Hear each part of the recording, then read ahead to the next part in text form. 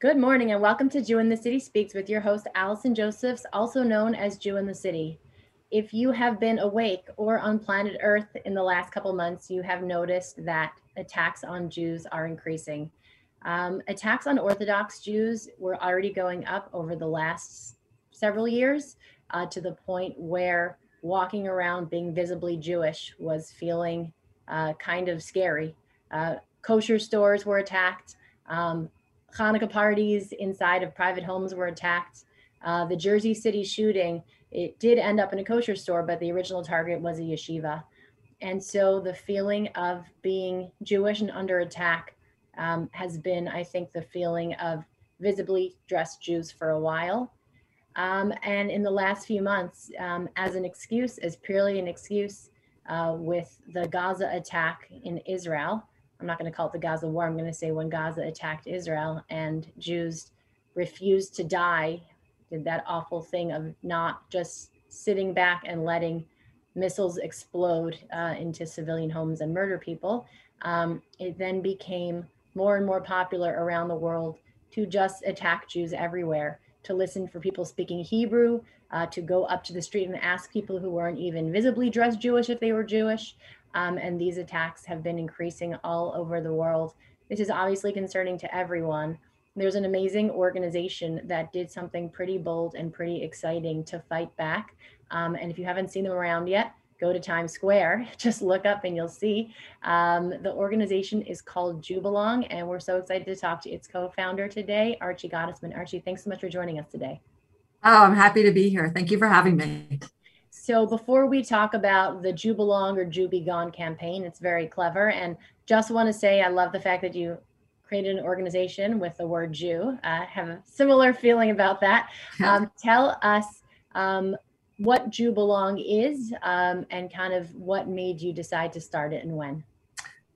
So Jewbelong is an organization that is online. It's a platform for resources and for education for people who are they're Jewish, but they don't always feel within the community. And I really would bet that a lot of your listeners maybe would not necessarily be Jewbelong. They may not be Jewbelongers, as I affectionately call them, but I bet that they all know people who are, because those of us who are in the Jewish community, so often I hear from people who are like, Jewbelong isn't really for me because, we always celebrate Shabbat and we have a traditionally Jewish home. But, my sister, it really doesn't really live a Jewish life. Her husband's not Jewish and they're doing something different. Or my cousin, or there's a lot of people within the Jewish community who take a look at Jewbelong and they say, this may not be for me. I love it though, but it is for someone else. And I have a feeling that may really resonate with a lot of your audience because the Jewbelong community are people who just feel just a little bit on the outside. They are by no means, they are not anti-Semitic. They don't hate anything about Judaism. They just maybe didn't get the education that some of us got. And also sometimes there are people who may not be Jewish, but might be living a Jewish life because they're in an interfaith relationship and just, they're bringing up Jewish children and they have a Jewish home. But, Jewbelong really believes in broadening the tent and welcoming everybody on their Jewish journey, whatever that journey is. Amazing. What was the motivation for starting Jewbelong? Like when, why, how did you decide that it was time to do something? So interestingly enough, I was brought up in a conservative upbringing out in Morristown, New Jersey, and was living my life. And I fell in love with my now husband. This story is about almost 30 years ago, 30 years old. And Gary was brought up United Methodist. And I said to him when we started, it was clear that we might be falling in love. And I said, listen, I'm going to marry somebody Jewish. It was very important to me. It was just, and I'm not terribly observant, but I'm just hardwired. Like I'm Jewish. Like it's really a deep part of who I am. And I said, I'm going to marry somebody Jewish. And that's like part of the deal. And he was amazing. And he said, fine, then I'll convert. And I said, well, it's really pretty complicated. It's a lot more complicated, being Jewish. But anyway, to his word, the man's amazing. He converted, and took a couple of years. And anyway, and then I had honestly the fortunate experience of watching Judaism through Gary's eyes. And I really felt like, wow, here's this amazing man. And I know that, sometimes Jewish people, we complain that our numbers are shrinking, about like whatever, because of whether it was the Holocaust or whether there's assimilation or, oh no, there's not enough Jews. So here I am like, guys, here's this amazing guy who has joined us, his own free will. And I didn't feel like Judaism was as welcoming to someone like Gary as it should be. And I wanted it to be that. And I'm a business person. I've been in business for a long time. And it almost was like sort of something off with our branding. And it was not as welcoming or as warm. And I wanted to try to change that. I wanted Judaism, which sometimes leads with, it can be intimidating to people. And this is nobody's fault, by the way. This is just what it looked like. It can be intimidating. It can be, it's all about the rules, not about the love and the values and the importance of Judaism. And I wanted to try to change that. I wanted to put the love and the humanity and the values and the, some of the amazing traditions of being Jewish in the forefront. And that's where Judaism always leads. We always say that we give you the good stuff. And it's not the superficial stuff, by the way, but it's the important. And we really, really try to do that. So in a way, if I hadn't met and fallen in love with Gary, I don't think I would have necessarily seen what Judaism looked like to someone new. So that was really helpful to do that. And that opened my eyes to lots of things. So that was, yeah. Beautiful. And I think there's a lot of shared space between Jew Belong and Jew in the City, in that we're trying to have people get a fresh look at what Jewish life can look like. If it feels, what we're doing is essentially, if the Orthodox world feels off-putting or, a place that you can't sort of understand, or you feel like they've been kind of closed off. I understand that, that's how a lot of Jews feel in terms of like, in between denominations. So I certainly love the idea of more inclusivity and making it engaging, and also using great marketing to get people's attention. I think at the end of the day, too much Judaism has been given over in a way that's kind of boring. You said it's nobody's fault, and I don't want to go around blaming, but isn't the Hebrew school system broken? It's interesting. Archie and I realized that we grew up going to the same synagogue, so we have that background together. But and I don't think anyone tried to break Hebrew school, but I think sort of the current state of affairs of sort of the high holiday Hebrew school system is not working for a lot of people. What do you think? I agree with you. I don't think it's working for a lot of people. And I think that there are a lot of really well-meaning, good people who are trying to fix it. And I do think that there is,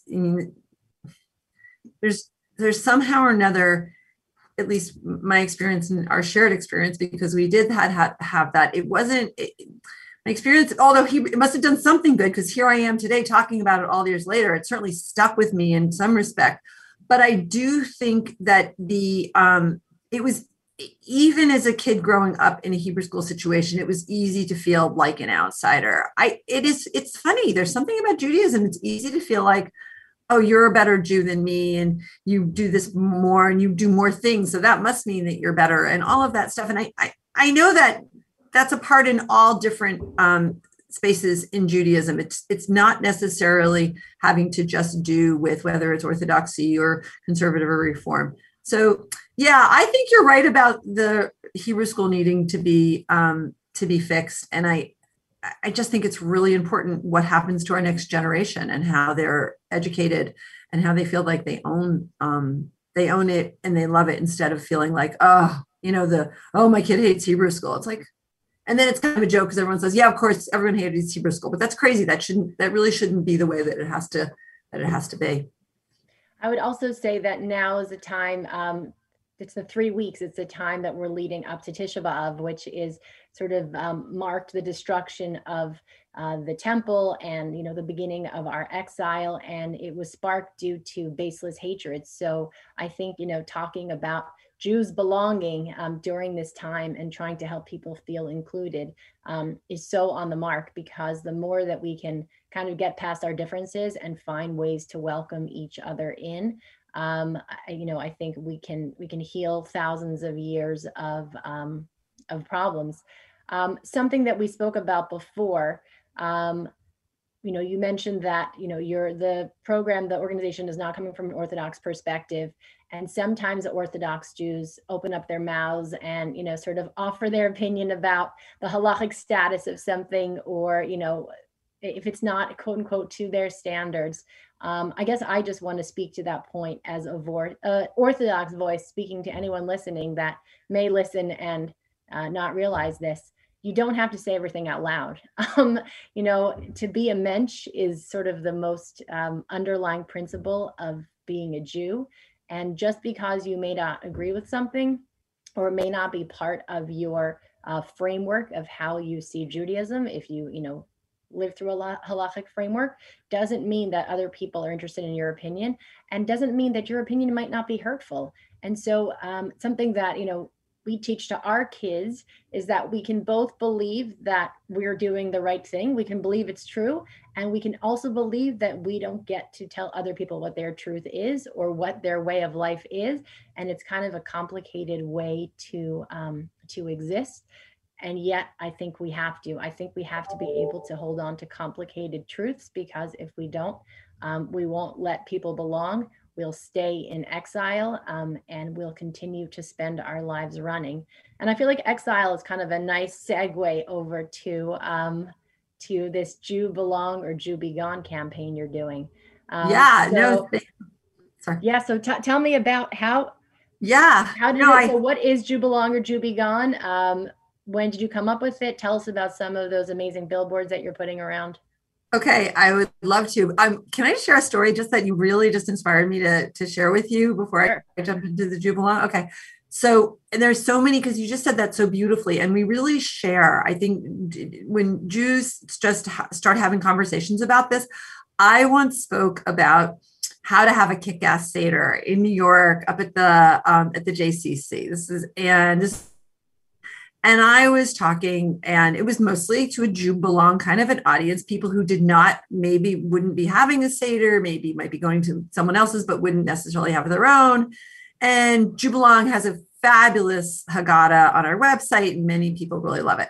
So while I'm talking, there are these two guys who were kind of close up to the front near where I was speaking. It was a live event, and they were wearing kippot, and they were talking to each other during the middle of my talk. And I was like, oh boy, I must have said something wrong. And Jew Belong has this word called Juberist. And all of a sudden, it's when you feel like you're going to say something wrong, you're saying something wrong Jewish. You're just getting it wrong. And all of a sudden, even though I'm the speaker, I literally started getting Juberist, thinking like, oh my God, those guys are like more Jewish than me. I must be saying something wrong. Oh no. And like, it was just in the back of my head, and I kept going with the talk, and it finished. So anyway, the talk is over, and I'm sitting and talking to different people after, coming up to ask questions and things like that. And the two guys come over, and they were so nice. And one of them says, oh my gosh, that was great. That was really interesting. It was really funny. This Juberist thing, because I've been explaining what Juberistment is. He said, we go to YU, Yeshiva University, and this Juberist thing happens to us all the time.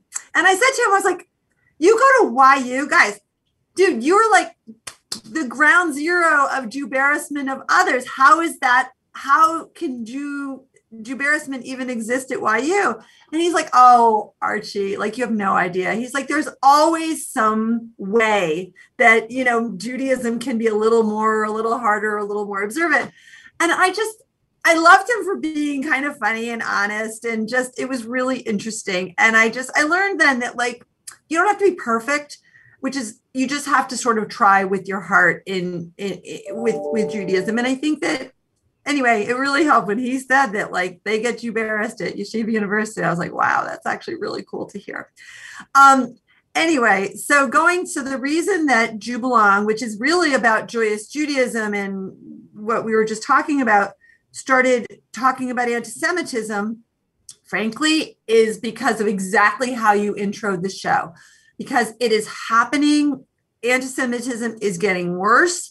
It is becoming normalized in many circles. People just, they say anti-Semitic things and they're not ashamed of it, and they're brave about it. It's insane.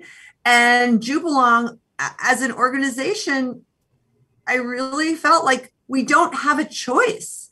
Like, to be perfectly honest, I don't understand why every Jewish organization isn't, shouting from the rooftops about anti-Semitism and how bad it is. Because if we don't, I really believe that if we don't pay attention to it and we don't really stand for something better, then it is going to get worse. I just think that, listen, the Jews have been down this road before. It is, for some reason, we can be scapegoats. People don't like us. And of course, not all people, but there are anti-Semites out there. And standing up loud and proud and fighting against that is just really, really important, because I think they're bullies, and bullies, go after people who don't fight back. And it's awful. So that's why we decided to start Jubelong or Jubagon, which is really a pivot for our organization to be talking about and share with us some of the billboards. I know one of them says, we're only 75 years past the gas chambers, so no, a billboard like this isn't an overreaction. Did I get that about right? You did. You got that right. One of them says, sorry. Yeah, sorry, continue. Yeah. Yeah, one says, I promise to love being Jewish 10 times more than anyone hates me for it. Really powerful.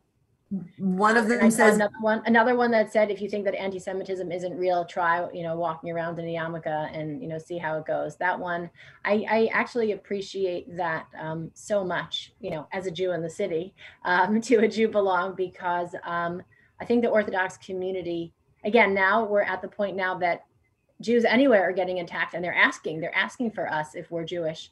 But those of us that sort of go out every day and put on that Jewish looking garb, we feel so at risk. So what kind of feedback are you getting from these billboards?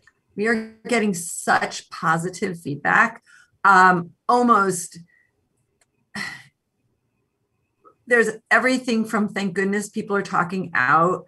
Like, it's great to see that there's loud and proud. We are getting a lot of comments from people who are not Jewish, who are just really happy to see it, say, I'm not Jewish, but I hate anti-Semitism. I've seen it in my, people tell stories about how they've seen it, and they are really happy to be allies to the Jewish community.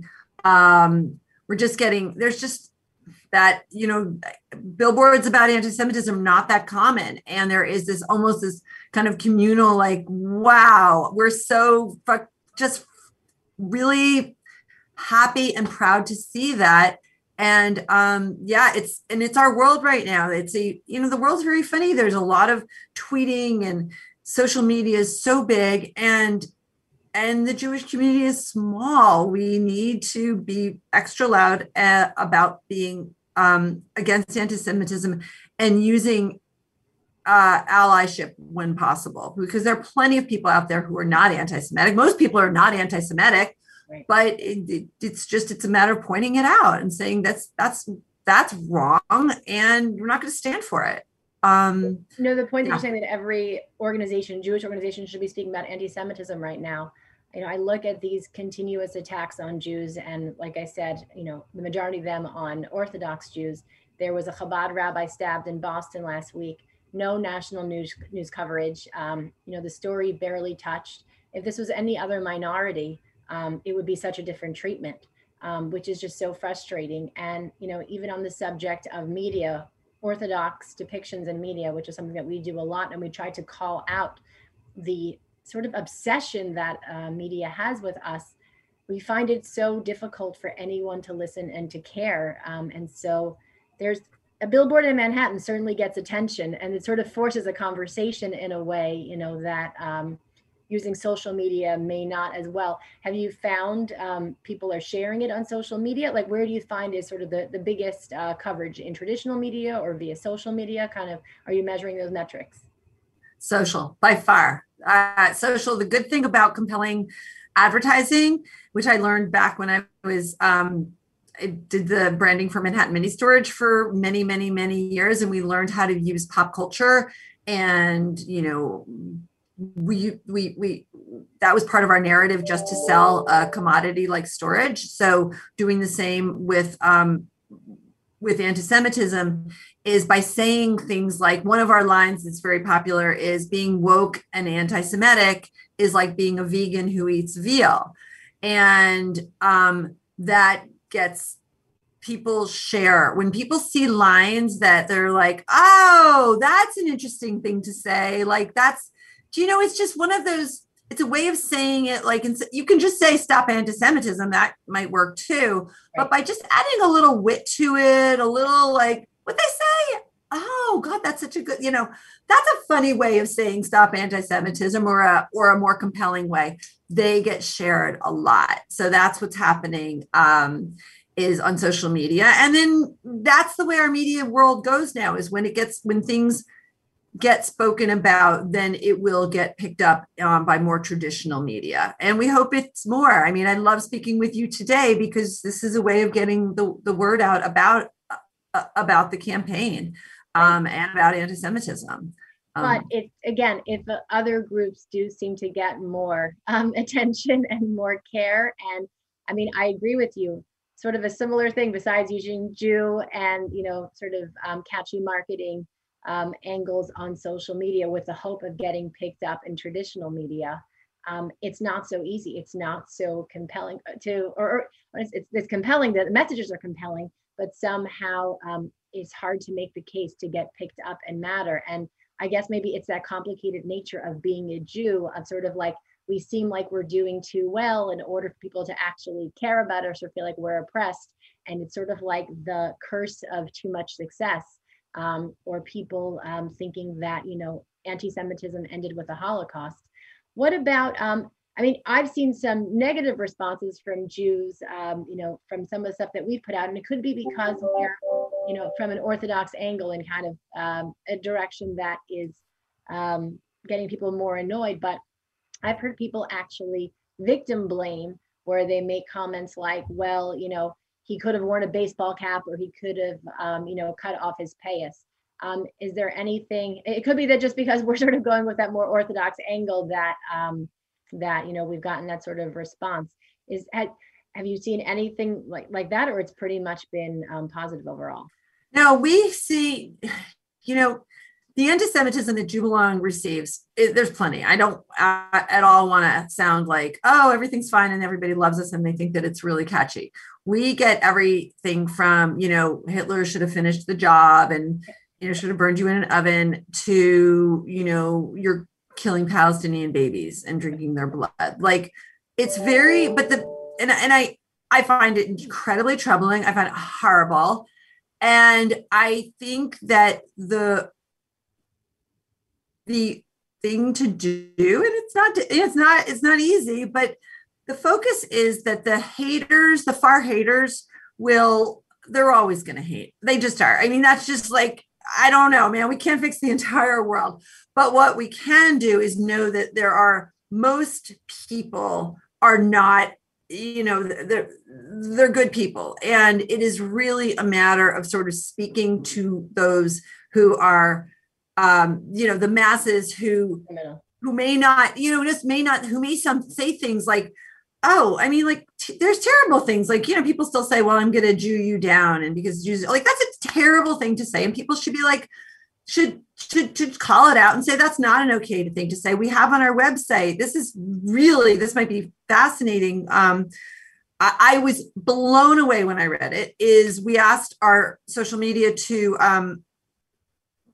ask people to share experiences when they felt anti-Semitism. And we have hundreds of responses, and they are on our website under the anti-Semitism section on jubelong.com. And we had to organize them by 3 sections. There's one called Pennies, You Killed Jesus, and Horns, because so many people emailed and said that, oh, my school teacher, my 3rd grade teacher wanted to see where my horns were. I mean, it's crazy, but it's just by really shining a light on it. One of the women who worked at Jubelong is not Jewish. And she read it and she's like, oh my God, I had no idea. And I said, and trust me, I was a little surprised too by some of it. But just by sort of putting it out there, like, this is awful. It's not okay. There was a tremendous amount of pain in a lot of the stories. But like, I'd rather that there's some light shined on it than hiding in the, pretending it didn't happen. It's really interesting reading. And, if not all, it's a little heartbreaking too. But I think there's something cathartic about about people showing their vulnerability. Many, many more. We got more that are not even on the website. And people said, thank you for asking. Like, thanks. Nobody ever asked me before. And I haven't told anybody this story, except I'm writing it to you at Jubelong. And, thank you. And there's just something very powerful about that. I love it. We've got about 2 minutes to go in closing, and sort of thinking more along the Jewish unity with Tisha B'Av approaching theme. I sort of spoke to the Orthodox Jews that need to just kind of keep their mouths shut and, walk around with their mensch first before any of their strong opinions. What about on the other side? Do you have any thoughts about, because, when our enemies come after us, we have to kind of like come together and be united. But when they're not, we do a pretty good job of division. So do you have any thoughts from, the non-Orthodox denominations on them, kind of how can they approach their Orthodox brethren maybe in a more open way? So, to make them feel like they belong. That's a beautiful question. Really, it's with beautiful curiosity, and to get over ourselves. Like, sometimes that I'm speaking to sort of the non-Orthodox Jewish world, sometimes this is it, like, people will really share with me, well, I don't feel like that. Like, they're like, it sounds crazy, but I think that there's people who are Jewish and not, let's call it observant Orthodox, wherever we are in the continuum, they might be intimidated. It's not that they're like many people are intimidated. They're like, oh, I can't go because I'm not a good enough Jew and you're a better Jew than I am. Oh, Allison, look at you. You're like, they think it. I've had this conversation with rabbis who are, I said, the fact I can even talk to you, Rabbi, is kind of a miracle, because like, I'm so intimidated by you. And now I'm kind of over it because I've been doing Jubelong for a while. But I think that some of the walls that we put up the reasons are crazy. They're not because there's like, we don't like, it's just like, oh, you're better than me, so I'm just going to keep my mouth shut, which is crazy. And I think people should just get over whatever imaginary stuff is going on in their head. And I've had conversations my sister is, modern Orthodox, and she loves Jubelong, but because she gets the idea. So it's really sort of just realizing that some of the stories we tell ourselves about Judaism and different movements, it's their stories. They're our own silly stuff. Like, we're all at this time in the world, we need to unite and just be proud and Jewish and bold and loving. And that really matters. Amazing. That's a wonderful note to close on. Archie Gottesman, thank you so much for your time. Thank you for Jubelong. And thanks for speaking to me today. Thank you so much. I really enjoyed it. And you can catch us same time, same place next week. Bye-bye.